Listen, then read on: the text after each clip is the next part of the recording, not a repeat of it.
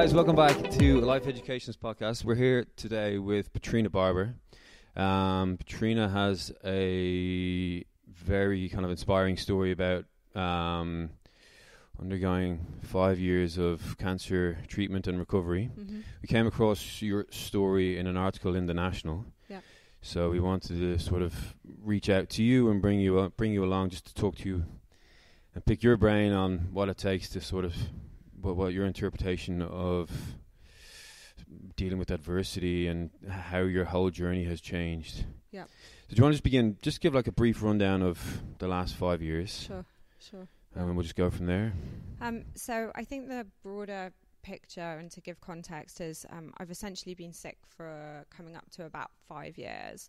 In July 5 years ago, I was diagnosed with a late stage of cervical cancer. And there was just a catalogue of errors and disasters and unlucky mishaps that unfortunately it went on for quite some time until they found it, and it had spread. And my son was 4 months old at the time when they found it, so it had been growing while I was pregnant. So there was kind of the complexity of being in your early 30s.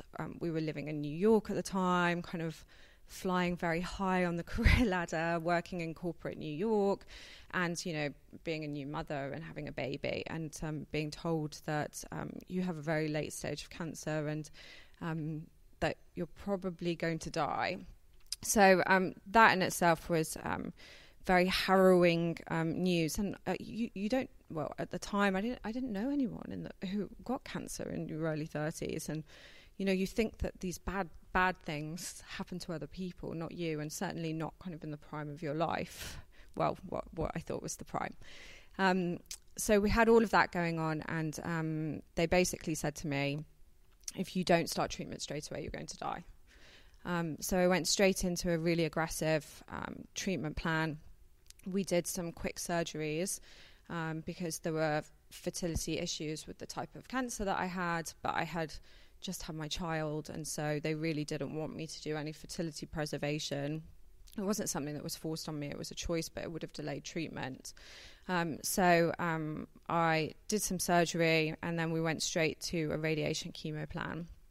And, you know, at the time, I've always had a really strong mindset, and I think it's because I was very ambitious for myself when I was younger, just in my career, and I had lived in Singapore and London, Hong Kong, got to New York with my company, and it was very competitive. And so I really thought that, okay, I've got cancer, it's harrowing, but, you know, it's going to be another thing I deal with. And I'm going to be one of these people who I'm going to raise some money for charity, and I'm going to run 10K, and I'm going to go to work during my treatment. And I was very optimistic about it. And I was actually a vegan before I was diagnosed, and so I felt that all of these things were an accumulation that I was going to get through the process. And it absolutely kicked my ass really, really badly. I had radiation every single day. And then I had chemo on top of the radiation every week, and it just broke me. And, you know, before your eyes, you're not eating anymore. You're throwing up. You're very sick. You're kind of all of those things that you know, you imagine kind of cancer and treatment associated to be. And so I wasn't running anything. I couldn't get out of bed. I couldn't walk. My husband was brushing my teeth and washing my hair, and I dropped down eventually to about 100 pounds, and I was in a wheelchair or in hospital, and I had a variety of infections. I had heart issues. My heart rate dropped to around 28 quite frequently and would just stay there. So they often had me hooked up to the crash carts because they never knew at any kind of given point whether my heart was just going to go out.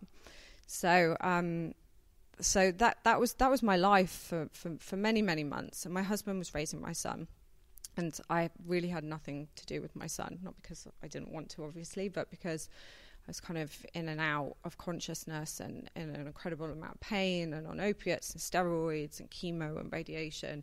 And it's just like it's a conveyor belt. So your body doesn't belong to yourself anymore. It belongs to medical science, and they just push you and wheel you into rooms, and you get on with that. so it was a very difficult time for everyone. And when it finished, that was kind of when my recovery period began.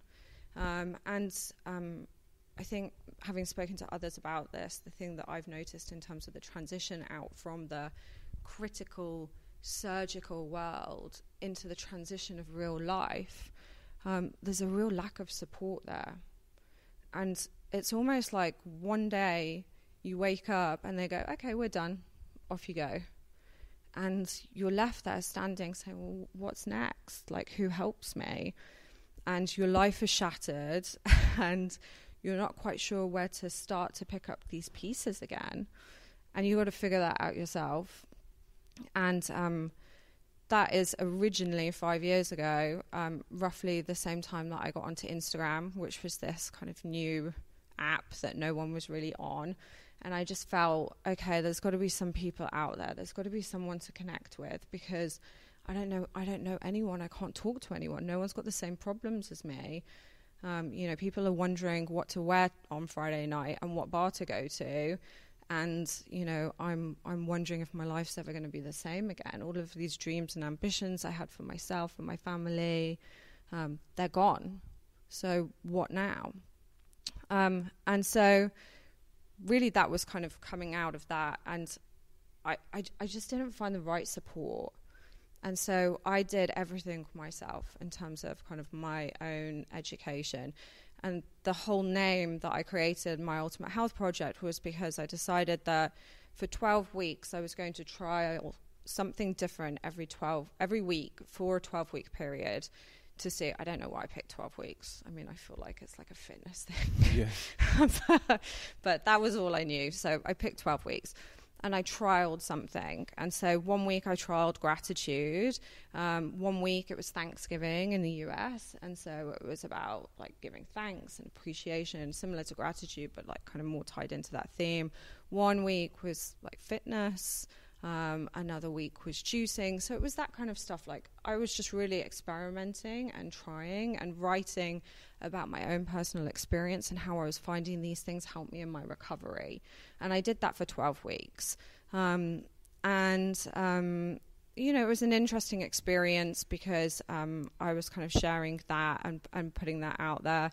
But once that 12-week period was done, and I got at that stage the all clear from cancer. So that was when they said, like it's called no evidence of disease. And so for everyone else around me, everyone was like so happy, and it was very anticlimactic for me. And not because I wasn't grateful, but simply because I was still ill and I still didn't know what my future held. Like maybe the cancer was gone, but I didn't know what was left of me. And that's the only way that you can really describe it. And if you were the same or different and how much you changed, right? Yeah. I know I had like similar questions, like who was I now? Yeah. Am I the same? Can I fit into the same person? I felt, sorry to interrupt you, that it was like I had loads of pieces of a puzzle and I was trying to put them all back together. And what I found was that none of them fit exactly the same. The whole landscape was very different. Yeah. And accepting that is like another wave of interest. See, I wish I'd met you 5 years ago. That's exactly the kind of conversation that you need to have. Like the way I describe it is my life was shattered. So it's like your jigsaw puzzle. There's these pieces, they don't fit back together anymore. So I kind of explained about my son as well, but I wasn't a good mother because my son didn't know me because I'd been in hospital for so long. So I felt like a failure. So the basic thing that you're meant to be able to do when you have a child is like be a good mother. So he didn't want to know me. I felt like a failure as a wife. I felt like I'd let people down. And like that sounds very strange for other people to really truly comprehend, but for me, I felt like I've let people down because I got so sick. This body has failed me. And I didn't know that I was good at anything anymore because I wasn't a good wife, a good mother, a good friend. So the only thing that I knew that I was good at was my job. So I went back to work and I got myself signed off really early and I went nuts. What was your job? So I worked in corporate America. I worked for the largest asset management firm.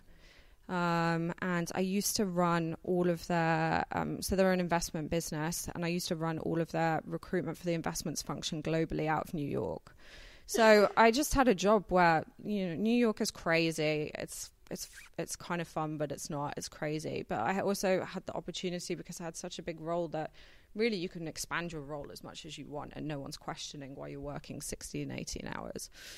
And so I just never went home, and I just worked. And, I just did my job, and I just blocked everything out. And then in the meantime, I exercised like an absolute maniac, because I didn't know any other way. So it was all like HIIT, aggressive cardio. And honestly, I just hated myself. And I just and it's taken me a really, really long time to, first of all, recognize that, because I put it out there as very positive. So I masked it all by saying, this is like a very positive way to live. I'm being very strong. I have a really strong mindset. And I'm not denying that there was an element of that, but I think I was really masking just the pain and just how disappointed I was that things had not worked out how they were meant to work out. So I really punished myself, and I was really quite horrible. And I carried on like that for quite some time. And then eventually my body just kind of was going through different things as well. And I was diagnosed with issues around radiation damage and chemo damage. And so those things are lifelong, so they're never going to go away for me. And since then, my journey's been kind of very up and down, peaks and troughs, being in and out of hospital. Last year was a particularly bad year for me. I had several surgeries on my bladder because the organ's damaged from the radiation. And then I had really serious bowel issues, which started last year and then culminated in surgery this year. Just to go back to my other point, eventually it caught up with me at work, and I eventually had to leave my job. And that was another really sad day for me, because again, I felt like it was admitting I'm not even good at this anymore. I can't even do my job. And I was actually depressed for a little while afterwards. So again, I have had a great mindset, and I do have it, but I just feel like there needs to be more acknowledgement around the fact that we're all human as well. And it's the thing that I've learned is it's actually worse to suppress and deny your emotions. There's a difference between being a victim and, being positive and optimistic versus suppressing your emotions, because sometimes things are rubbish and it's okay to say they're rubbish. It doesn't mean that you're moaning. It's about if you wallow in that. So if you know that things are a bit rubbish, and you wallow and you give yourself 5 minutes and you move on with it, that's cool. I think sometimes it doesn't take 5 minutes. It's a lot. It's longer than that for sure. But I understand what you mean. Like, I get that whole victim thing. I really think my sister, and Keith's heard me talk about this before, but my sister, when she came to see me after my accident, she was like, "You're in the mud." And I was like, "Yeah, this is the mud." And I was like, "I'm just shit right now. Yeah. Everything around me, in my eyes, is shit. Like, we're just going to be here." And my sister was like, "All right, we'll be in the mud. Like, things are shit." And I think when you get to a process where like, okay, I'm ready to leave the mud. Yes. Then you can leave the mud. But yeah, I think it's true. Like, you can't suppress that stuff. You got to just be honest. Yeah. And like, things are bad right now. This is where I'm at. Like, I'm going to talk about it or not. But yeah, it's an important process. Just hearing you talk, I just like relate a lot to certain segments of this journey of yours. Yeah. Well, I like found out about your story. I relate to your story so much because I see so many parallels and similarities just in terms of kind of your journey as well. Yeah, it's interesting. I think potentially a lot of people who go through something like a physical journey that they go through that's very challenging probably go through a lot of the same steps. Where it's like, things are really shit, I feel better, and then like feeling very just like, who am I? What am I doing? What is my life about? Like, who is this person? Am I the same? Am I different? Like, I was very different. So I can imagine you coming out of that being like very different, being in denial too. Yeah, absolutely. Yeah, absolutely. Like beasting yourself when actually you should have done the opposite. Like be nice and kind. I like look back and like I just think if I had seen a friend or a family member do what I did, it was like my mother was watching from the side, because my mother basically raised, because my husband was running a business and he had to work a lot because he had put so much on hold. He was at the hospital all the time with me, like raising my son. So he was kind of doing his thing. So my mother was raising my son, and she was watching all of this go on. And I like talked to her a bit about it now, and like for her, like it broke her heart, because, and you know, my son and my mother have the closest relationship now, and we always say it was because it was just those two, you know, and my husband and my son are super close.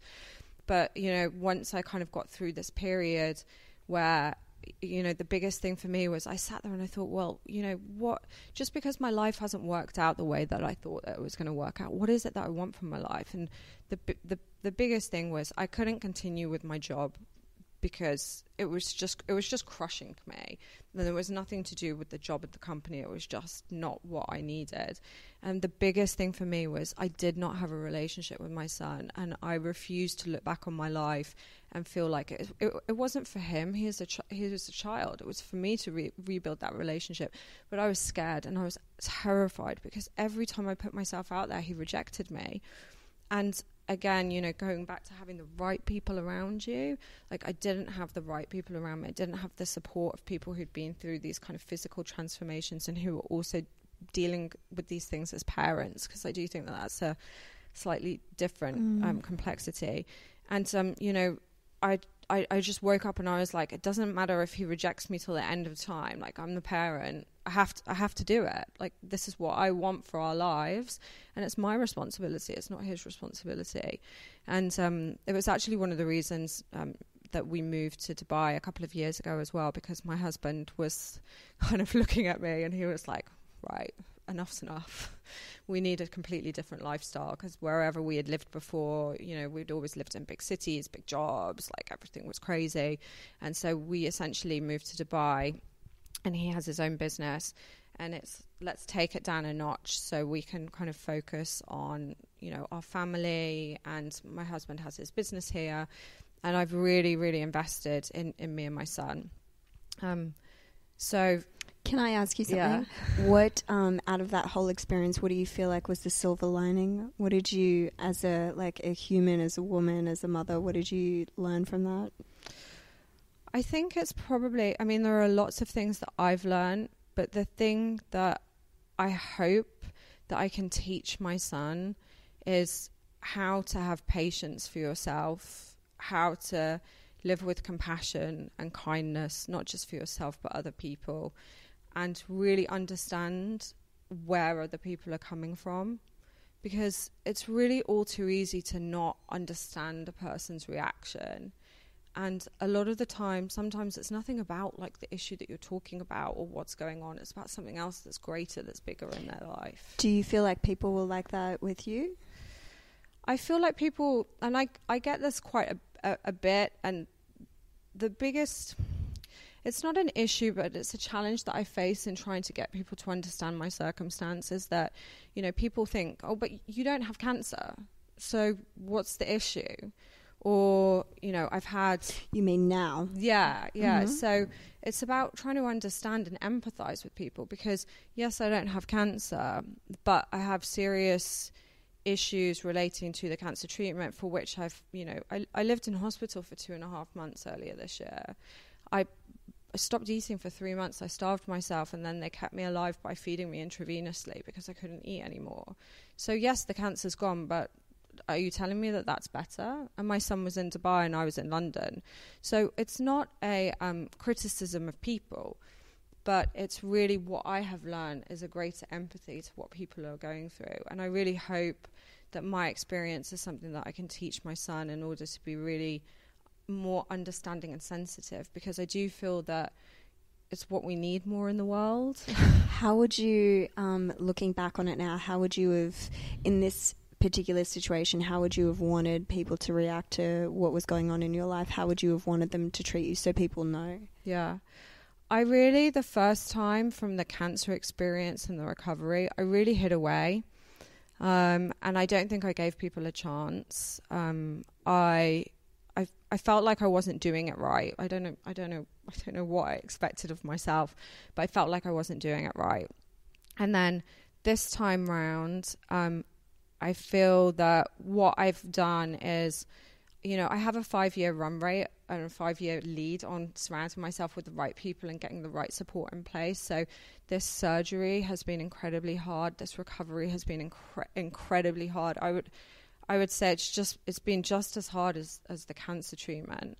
And I have the right people in place to support me, not just from a friendship point of view, but also in terms of, a physical, mental rehabilitation approach. And I allow those people to help me. Whereas before, I would walk around and I'd be like, I'm fine. And I was not fine. So I feel like, I'm not one to, although I'm talking now, but typically I'm not one to overshare unless me as a very close friend. And I let those people talk to me more. And I think that that's important. And do you think you were quite withdrawn from people originally because you didn't want to bother them, or you didn't want to look like you weren't able to cope with it? Yeah. To be honest, being vulnerable here, I still feel that way now. I feel like a burden. I really do. But the difference between then and now is I still feel like I'm a burden, but I'm able to say that and realize that is something that I feel. It doesn't mean it's real. Yeah, fair. And this is a big difference between the two recoveries as well. I'm learning that just because I think something, it doesn't make it real. Yeah. And a lot of the time we forget that our thoughts aren't real. So we become our own limiting factors. Is that, going back to the empathy thing, do you think that that's something that's yours or something that's external? Like, do you feel like people reacting unempathetically, or is that something that you feel to your current situation of, I don't have cancer currently, but I'm still dealing with the repercussions of the treatment? Yeah, it's a me thing, for sure. I think, I don't want to overstate the empathy with other people, because I've actually been very lucky in life to, typically on the whole, have a lot of positivity around me. But the problem is when, my mindset was, all I did from when I was about 15, 16 was I want to get to London. I'm going to work here. I'm going to do this. I'm going to have this big job. And that's all I did. I just worked and I just achieved. And if I did fitness, it was to do it for a reason. It wasn't like, oh, isn't this lovely? Isn't this kind of nourishing my body or my soul? Everything had a practical application, a practical purpose to get yourself there. And not the pleasure and the enjoyment of yeah, I'm going to go for a run because it's just nice. Yeah. And I loved my life though. Don't get me wrong. I don't look back and think, oh wow, I wasn't living. Now I'm living. I loved my life. It was a great life. But I just think I've learned so much more about adaptation and pivoting, and the reality that we have plans for ourselves, and very rarely it works out. And if you can't adapt and change and pivot, then you're going to be pretty miserable.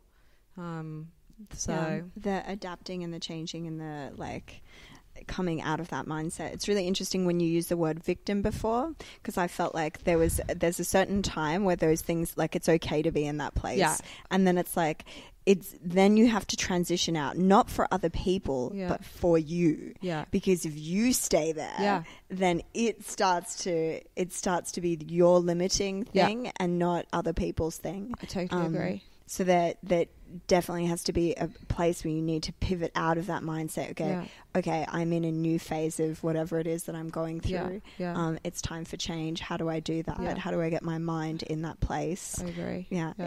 It's hard. It's really hard. And you know what's interesting? I had breakfast with a friend a few weeks ago, and he's seen me on 3 different stages, and he does not for 1 minute think I'm a victim, but he turned around to me and he said to me, "Who do you think you are?" And we're having this like nice breakfast. I mean, I wasn't eating much because I can't after the surgery, but we're having this nice breakfast, and we have these types of conversations. And he was like, "Well, who do you think you are? Like, who are you? Like, without the cancer, without the chronic illness, without the bowel surgery, without the mindset and the things that you've done the last 5 years, who are you?"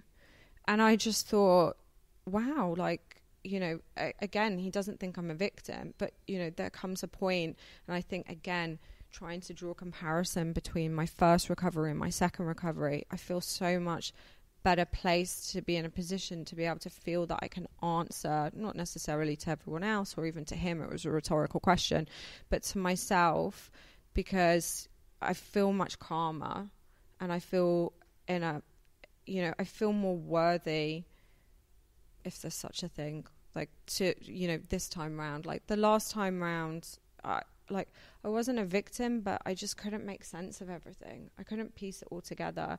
And this time, things have been, there were some really dark days. I mean, I keep alluding to it, but maybe just to kind of say, so very specifically, I was diagnosed after cancer treatment with radiation damage to my bowels. And essentially what that meant was that there is parts of my bowels, pretty much all of it, which is formed into scar tissue.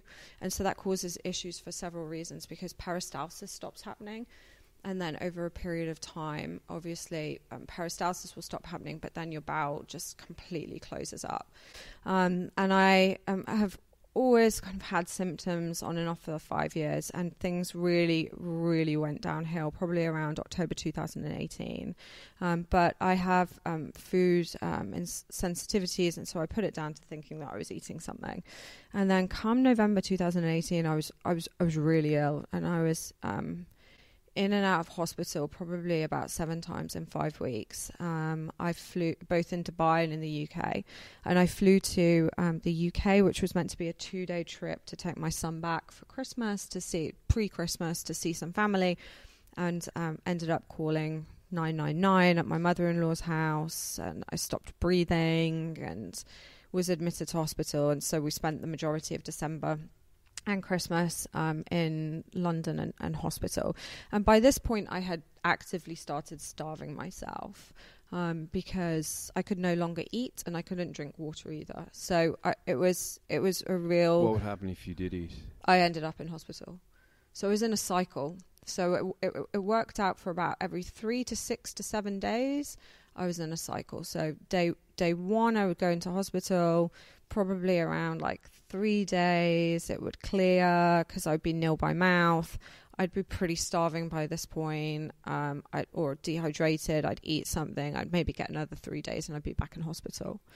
And I was desperately trying to get back in to see some cancer specialists. So my care is all at the Royal Marsden in London, but it's also difficult in the medical world because technically I don't have cancer anymore. These are things as a result of cancer. So in terms of where you are on the priority list, you're obviously at a point where you are going to die from this issue, but you don't have cancer. So I was trying to get to this specialist, and eventually I saw him and was admitted into hospital in January, and I was in a really bad way by this point. And they put a PICC line into me and essentially said that I was not physically in a position to be able to survive the surgery. So they weren't going to be able to do the surgery on me, and they fed me intravenously for over 6 weeks. And the day they put in the PICC line, which is a line where you usually have it for chemo, but they fed me intravenously through it, so it threaded through my arm and into my heart, and I cried because I was so relieved to no longer have to worry about food and eating and drinking. It was this weight had been lifted off my shoulders, and I was having terrible cravings, and my brain was doing some really odd things because essentially I was starving myself. And so I learned a lot around just really the place that your brain will go to try and just get you to eat something. And eventually all of that stabilized, and I was separated from my son and my husband. They were in Dubai. I was in London, and there were some really dark days for me. And I truly believe that my mindset got me through that.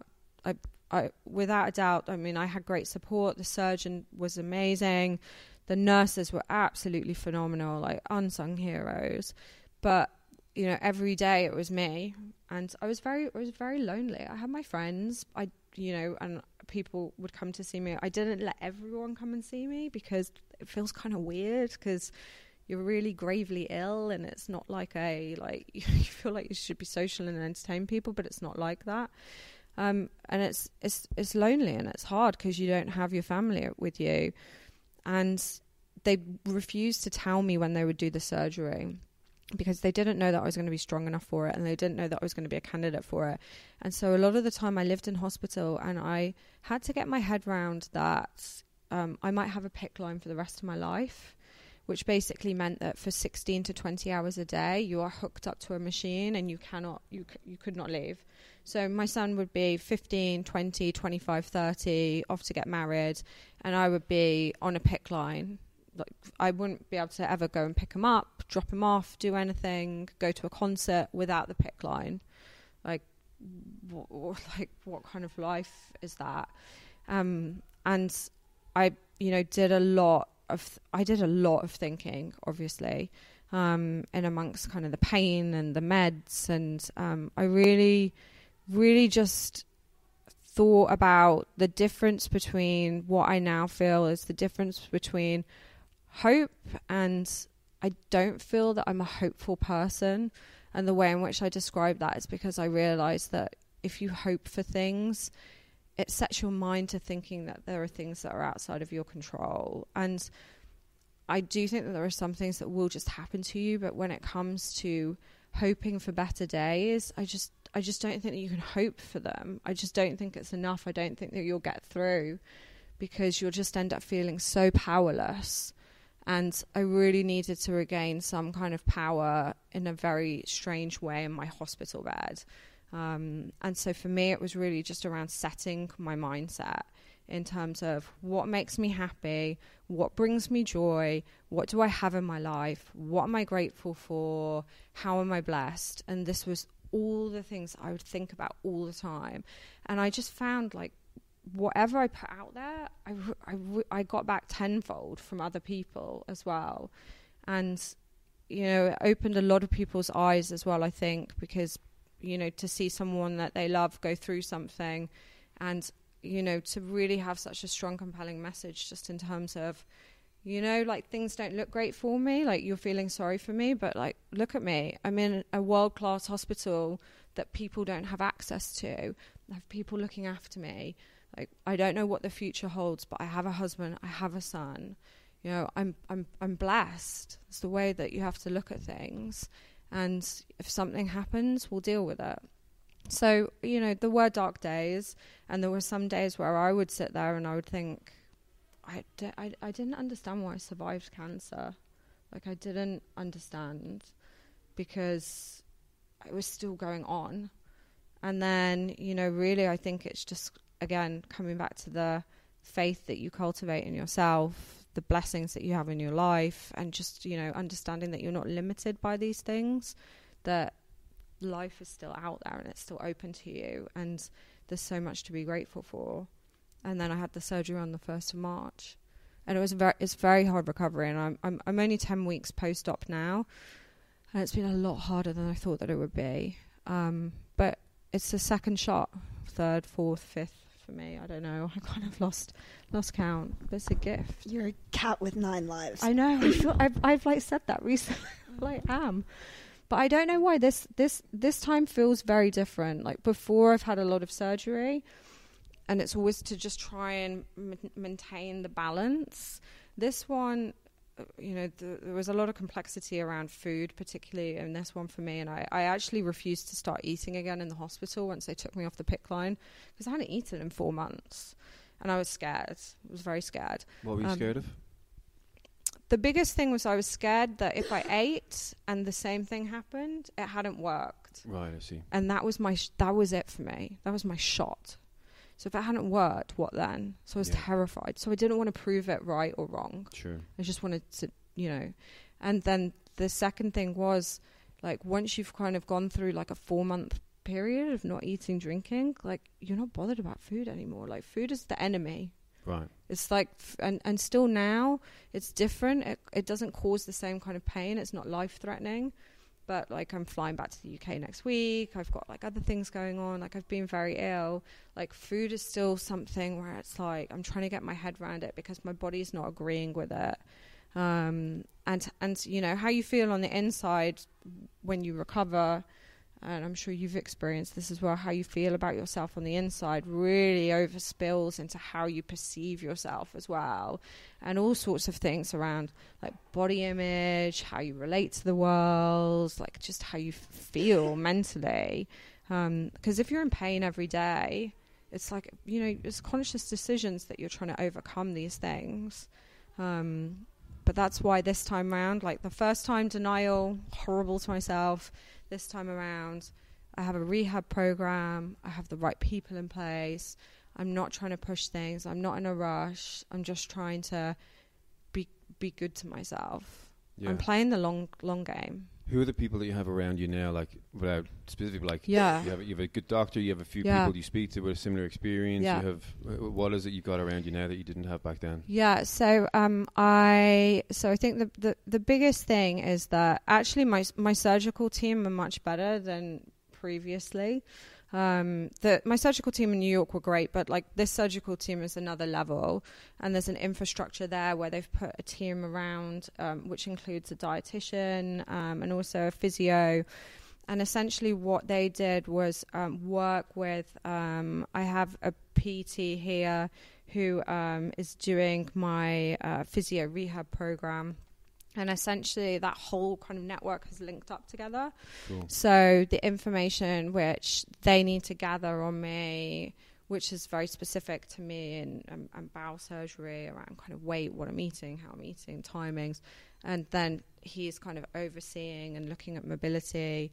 I'm doing a lot more Pilates, like rehab, like before I was doing, very intensive cardio. And it's really just kind of going back to basics and building the building blocks. But I have the biggest thing for me, I would say, is kind of, I'm just going to kind of loop back onto the fitness world rather than the medical piece. But the thing that I had really learned was, you really have to find and seek out the best people in the industry, whether that's for rehab, fitness, what you want to achieve, because there's a huge differentiation of quality of individuals in the market. And the biggest priority, not just for me, for anyone, I think, disagree with me if you will, but I think people lose the focus of, let's be safe. Like, all of this stuff is like great, but if you're not safe, if you're not doing something properly, if you don't have it with correct form, like, you're never going to get to where you want to be anyway. And then worse than that, you could do yourself some serious harm, which is going to impact and limit the other things that you're doing in your life. And so I as I said, I work with someone he's been my PT now for about 18 months, and he's taken me through a lot. So he's taken me through maybe like 2-3 surgeries, blood transfusions, iron transfusions, all my bowel issues, bowel surgery. Like, he is super knowledgeable. Who is it? Give me a little shout out. His name's Chris Beavers. Cool. Yeah. He's I obviously I'm biased, but I don't think that anyone apart from my surgical team and my family care more about my health than he does. And that is what people need to get. When someone cares more about you than they do themselves, it's not about their ego, it's about you. That's what you need. And do you find that, this training 18 months compared to the original circuit classes and stuff you're doing? Yeah. Do you find you're more like optimistic and you enjoy it more? Yeah. And you're sticking to it more? Like, do you find there's actually like a physical difference in you being there, and like how you overview exercise? Yeah. But Chris has really helped me in this though. So when I first met Chris, I was like, okay, so let's do strength training, and then here are all the other things that I do, and I'm just going to beast myself outside of the gym.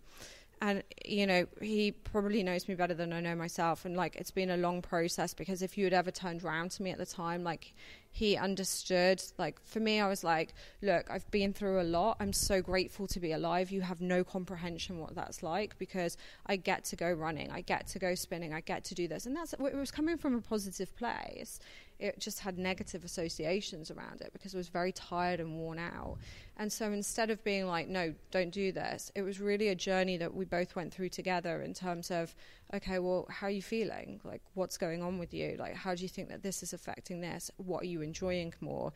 Are you enjoying this more? Like, how, you know, and actually he got me to see and understand that really, like, it wasn't kind of working for me, sure, like what I wanted to do. And my priorities weren't matching up, because he said to me when we first met, he's like, what's your goal? I was like, to stay out of hospital. Like that, and that's 18 months ago to now. Like, that's my personal goal. Like, if I can do other little things in between, I'd love it. But, you know, my ultimate goal is I want to stay out of hospital. And so what that means is about protecting my overall health. And so every time, like, we've done things or we've kind of gone off track, he's like, okay, well, how do you think it's fitting in? Mm-hmm. So it's, and you know, because this is what you do, right? But it's a journey. It's a journey with the client, and he's gotten me to a point now where, as I said, I feel like I've come back and I've been doing my rehab with him.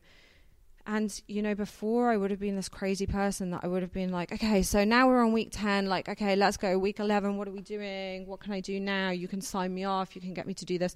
And he, like, I'm allowed to do, say, more running than I'm actually doing at the moment. Because some days I wake up and I'm like, nah, I'm not feeling it.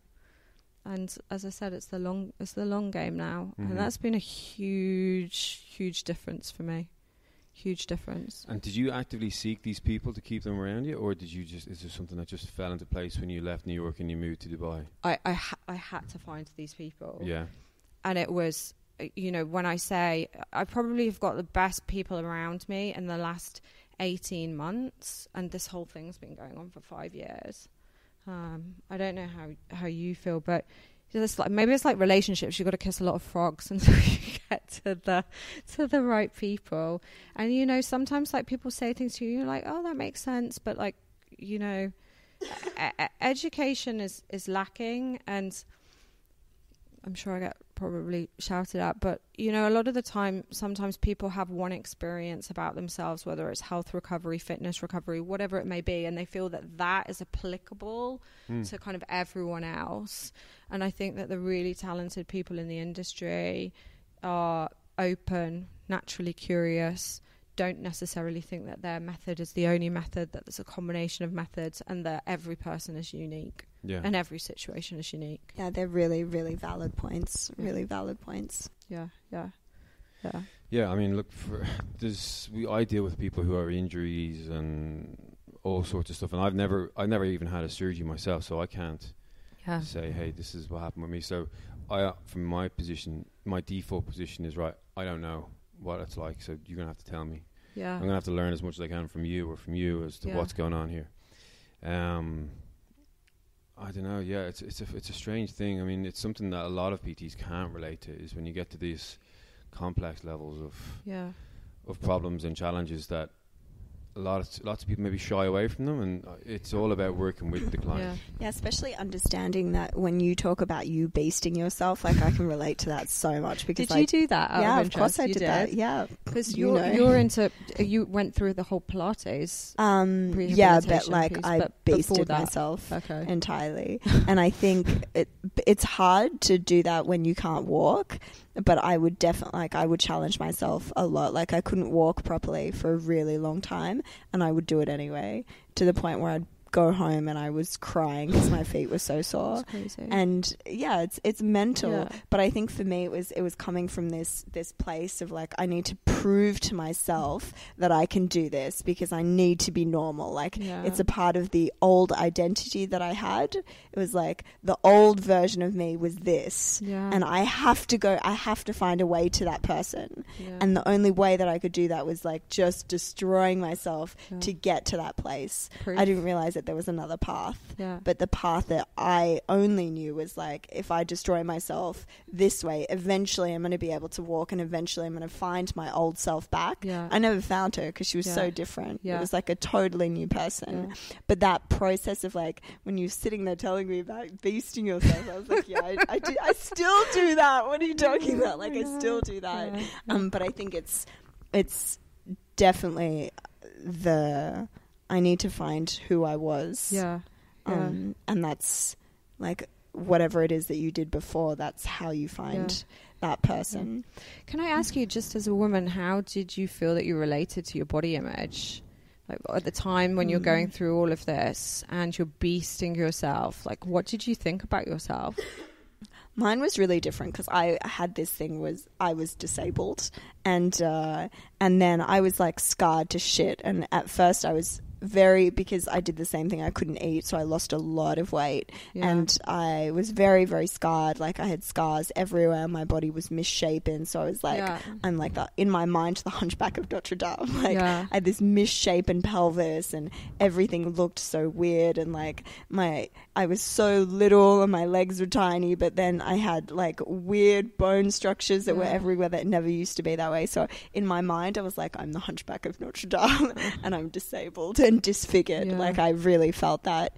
And that's kind of the thing that I had, and I had to like dissolve that over time. But it was like, it's a really challenging process. It's not easy, and it's not easy to like now like show your body and this is it. Like, I still hide my feet sometimes. Like, sometimes when we do these podcasts, at the very beginning I was like, make sure my feet are not in this. Really? Yes. Yeah. I wouldn't let I know now they're there, but like, I wouldn't let anyone look at my feet. I wouldn't let anybody touch them. I would hide them in socks all the time. This goes back to what you said. I think it's just an amazing point. What you think isn't necessarily what's real.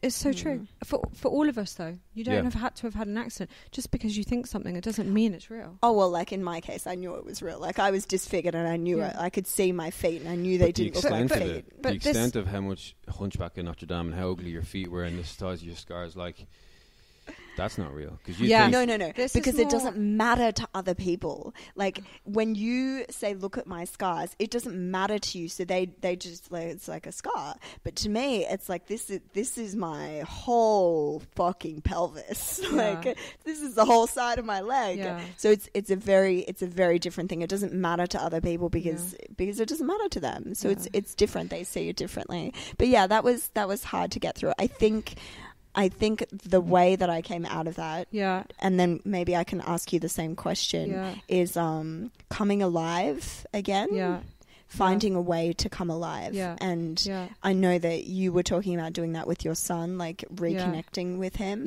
For me, it was like, I need to find a way to come alive in my heart and soul. And if I can do that, I had no idea how to do that, but if I can do that, then I can bring everything else to life. And it's a process. I'm trying to get there slowly, like bringing myself to life, being authentic, doing what it is that I want to do, and not doing the things that are no longer me, and being okay with that. Like, before that, I was teaching a lot of yoga, and after that, I didn't want to teach anyone yoga. I was like, I don't want to give you my energy because sorry to be so rude, but I didn't have any energy to give anybody. And then when I went back to it, it's not something that served me anymore. I didn't feel like it was me anymore. I didn't have that, like, this isn't me. I can't be inauthentic. So I don't know how other people do it who get to that place where they're recovering, but I know, like, I had to come alive, and I did that in very selfish ways. I was the most selfish person imaginable. I think that's great, though. How was it for you? Well, I think I probably already had the alive epiphany because of the cancer experience. So that's why this recovery has been different. And the thing that I've learned is, so I was telling you this weekend, so I just went away on a staycation in Dubai, and we're at this hotel, and I realized that I have this choice. So the reality is I have a scar. and it's pretty huge and big at the moment, and that's my reality. But the perception of how I think about myself and relate about my body, that's not necessarily real, because it doesn't look like how I would optimally like it to look like. But the choice is the feeling of being alive was, I was sat in that hospital bed, potentially not having this surgery. And I'm sat there and I'm worried about a bikini and a scar, and my son is there going absolutely nuts because he's going to go to Wild Wadi and he's 5 years old. And I'm like, let's do it. Like, this is amazing. It's like such a gift, like, to be here with my family. And I think it was really good for me, because I don't want to sit here and say, like, I'm not at a stage where I can tell you that, like, my scar is a battle that, like, I've lived through, or shows, like, and I have nothing against scars, but, like, this isn't about anyone else. And I think this is the point that you go back to about being selfish, because I think that is so important, because well-intentioned and well-meaning people are always kind of telling me things about, like, how they relate to themselves and feel about themselves, which is great, and I applaud it, because we should all try and get to that place where we feel alive. But you've got to do it for you, and you've got to get there yourself. So what I'm saying is, like, I'm not really at that place where I feel truly comfortable, but I went and did it. And I think it was good for me, because I'm not going to lie, there was a lot of staring, and it wasn't me being paranoid. Like, there's a lot of staring. I know, it's horrible, especially here. It's like, I can see that you're looking at me. Stop looking at me. Yeah. Someone tried to take a photo of me as well by the pool today. It was crazy, because he saw me walk past. And then he just could not stop staring. And then I was walking past again with my son. And luckily I had, like, my son's hat. And it wasn't because, like, I was covering up, but, like, I could see what he's doing with his phone. And we all live with Instagram. So, like, I know when I take pictures, like, not of other people, but, like, you take pictures, you can see when people are angling. And I was like, that guy's taking a picture of me. And so I had my son's hat and I had it in front of me. But, like, it's just like you've got to accept it. Like, and not for anyone else. So I could, like, spend 12 weeks, like several months, working with Chris, my PT, and, like, pop back up on Instagram and tell you that, like, now I love myself and I'm so worthy because I look a certain way, but it's just inauthentic and it's not me. And it's like, if you don't love your life now, here and now, and you don't find things that give you joy and purpose, like, what's the point? So yeah, I mean, I know what you're saying, but it's a very different level. Yeah. What I've experienced compared to what you and both of you have experienced. Yeah. So, and but it's quite funny because, actually out of everyone, my son is the most open-minded about it all the time, because he sees my scar and he's like, is that why they cut the bad bits out of you? And I was like, yeah, that's right. And he's like, oh, they did a good job. I'm like, yeah. That's how he sees it. It's funny. And, like, children are so, talking about authenticity, like, children will, like, say anything to you, they think, like, you're ugly, they'll, like, tell you you're ugly. Like, and he's like, oh, they did a good job. That's good. Yeah. And, like, again, I think, it was good for me. I'm not going to say it was easy, or that I am, like, super excited about getting back into a bikini again, but we live in Dubai. And, you just sometimes have to put yourself out there. And I've learned this as well. Like, you just, like, you can't hide away from your life. And, like, you've got to be a bit scared and you've got to be a bit vulnerable sometimes to actually fail again. And I don't know if you felt like this, but after cancer, maybe that's why I repressed everything and I was in denial, because I was so scared of failing again. And I just couldn't. And then I was sick all the time. And, going back to being a burden, always feeling like a burden. And, like, you just, at some point, have just got to let it go. And just, you just really got to let it go. Yeah, you do. That's the hardest part, though, because sometimes you define yourself on that. Yeah. Like, it becomes a definition. Like, I'm a cancer survivor, I'm, like, disabled, or, like, I don't know what you are, Keith, but you know what I mean. Like, we have these labels that we define ourselves by, and it's like, okay, I need to, this is a new person that's coming forth. Yeah. Like, I'll tell you guys a totally separate story, but I've been a vegetarian for 23 years. Yeah. And recently I had all of these scans, and then I came to this conclusion where actually, like, my body wasn't building enough bones, so I'm like now transitioning into being a meat eater. 23 years being a vegetarian, being a vegan half the time. Like, so I was a vegan for 4 years. I was a raw vegan. So really, really, really like interesting. And then I've had this label on myself, like I am a vegetarian. That's who I am. That's a part of my identity. And then transitioning out of that to being something like, oh, well, how do I move into a different space that's a new like version of me and a new identity, and trying to dissolve yourself of, okay, well, I'm not just this label, I'm not this victim, I'm not disabled, I'm not a vegetarian, I can be whatever it is that I want to be moving forward. Interesting. Yeah. I'm going through exactly the same thing. It's the shift. Oh, high five. High five. You're back to eating meat as well? So I've done, so I've been a vegan twice in my life. The first time was before I was diagnosed with cancer. And if you read anything about cancer, then they tell you if you're a vegan, you're never going to get cancer. But I got cancer. And then the second time was just before all of my bowel issues really kicked off. Because actually a lot of protein, like vegan sources of protein, are much harder to digest. Yeah, and inflammatory. Yeah. And then I've gone through a process of cutting out gluten, egg, and dairy, and that is something that I will continue. High five, me too. Yeah, I'm doing that, and including like bone brothers and stuff like that. Yeah, actually, Happy in Dubai do the best bone broth. I know. Yeah, I can't do red meat yet. I'm not there. Try their mushroom. Like, I've been doing the chicken. I can handle like chicken bone broth, and I ate chicken for the first time in 23 years. That must have been crazy.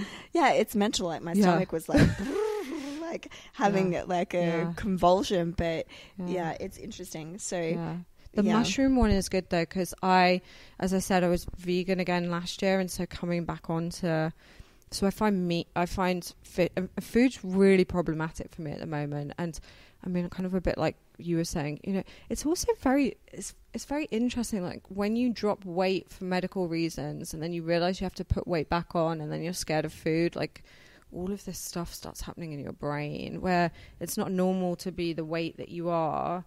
But then you're like, well, I've got to start eating. I don't know what to eat. What's going to not cause me pain?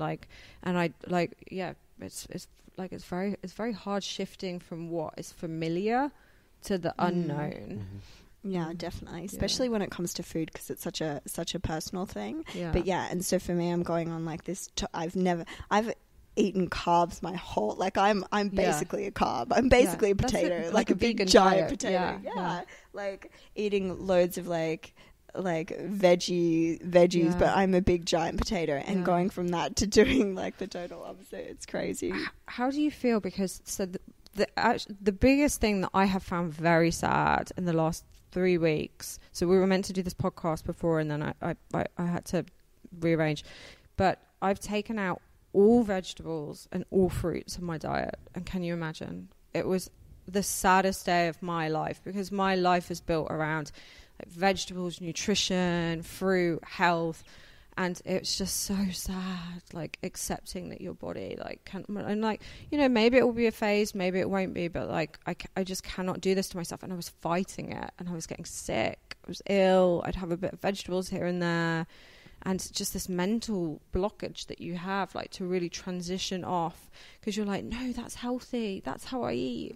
I don't want to leave the vegetables. Yeah, I think, look, from what I kind of experience, and I don't know if this is accurate or not, I think that there is so many different ways that, like, humans are omnivores at the end of the day, and there's so many different ways in that we can eat. Yeah. We can eat as like Inuits, completely meat diets. We can live as vegans. We can live off raw vegans. Like there's a multitude of ways that human beings can live, because we're very adaptable. Yeah. And I think at the end of the day, it's just finding what's right for you and what works for you as an individual. Yeah. Like if vegetables are not working for you, then being okay with that. Yeah. And how do you eat?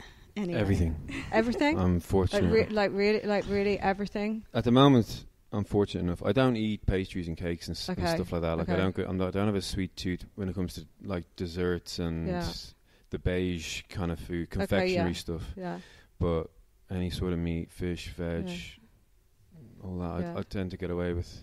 You like gluten, dairy, egg. I stay off gluten just because I've read a ton on it. Like, yeah, I'll have a cheeky wrap every now and again. I'm not completely like, oh damn it, I can only go for that one gluten-free option on the menu. Yeah. But I don't eat pastas. I don't eat sandwiches. I don't eat baguettes. Okay. I don't eat, just because of gluten. And different books I've read outlining the possible future problems that gluten can cause. I can just do without them. Yeah.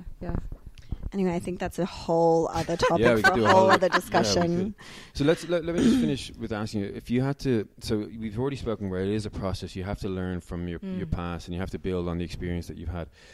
What would you advise someone to shorten that as much as possible? They obviously have to go through their own journey, and everyone's journey is different, but how would you make it as short and helpful for people in your situation? Short circuit. First of all, surround yourself with the right people. So don't waste time hanging around getting people to tell you, medical people or anyone else to tell you what to do. You find the answers for yourself. You're responsible for yourself. You're accountable for yourself. People will help you. Such good advice. Yeah, people will help you and support you, but you have to be your advocate. No one else is going to care about you like you will. So seek it out. Get rid of toxic people. That includes friends where you talk about yoga. Like, I haven't had that experience of teaching, but there is just energy that I can no longer give you. And it's sad, but again, it's like letting go of vegetables. Like, that doesn't serve anyone. And so it's really around education, support, toxicity, and just being selfish and kinder with yourself. Like, I feel like when I'm around people who have the similar mindset to me, it makes me want to be better.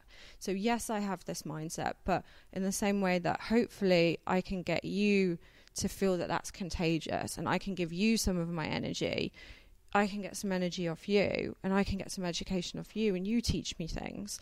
Like, it's not just a one-way relationship. And so that's why, like, I feel like it's the support and, you know, having a friend who will turn around to you at breakfast and say, who are you?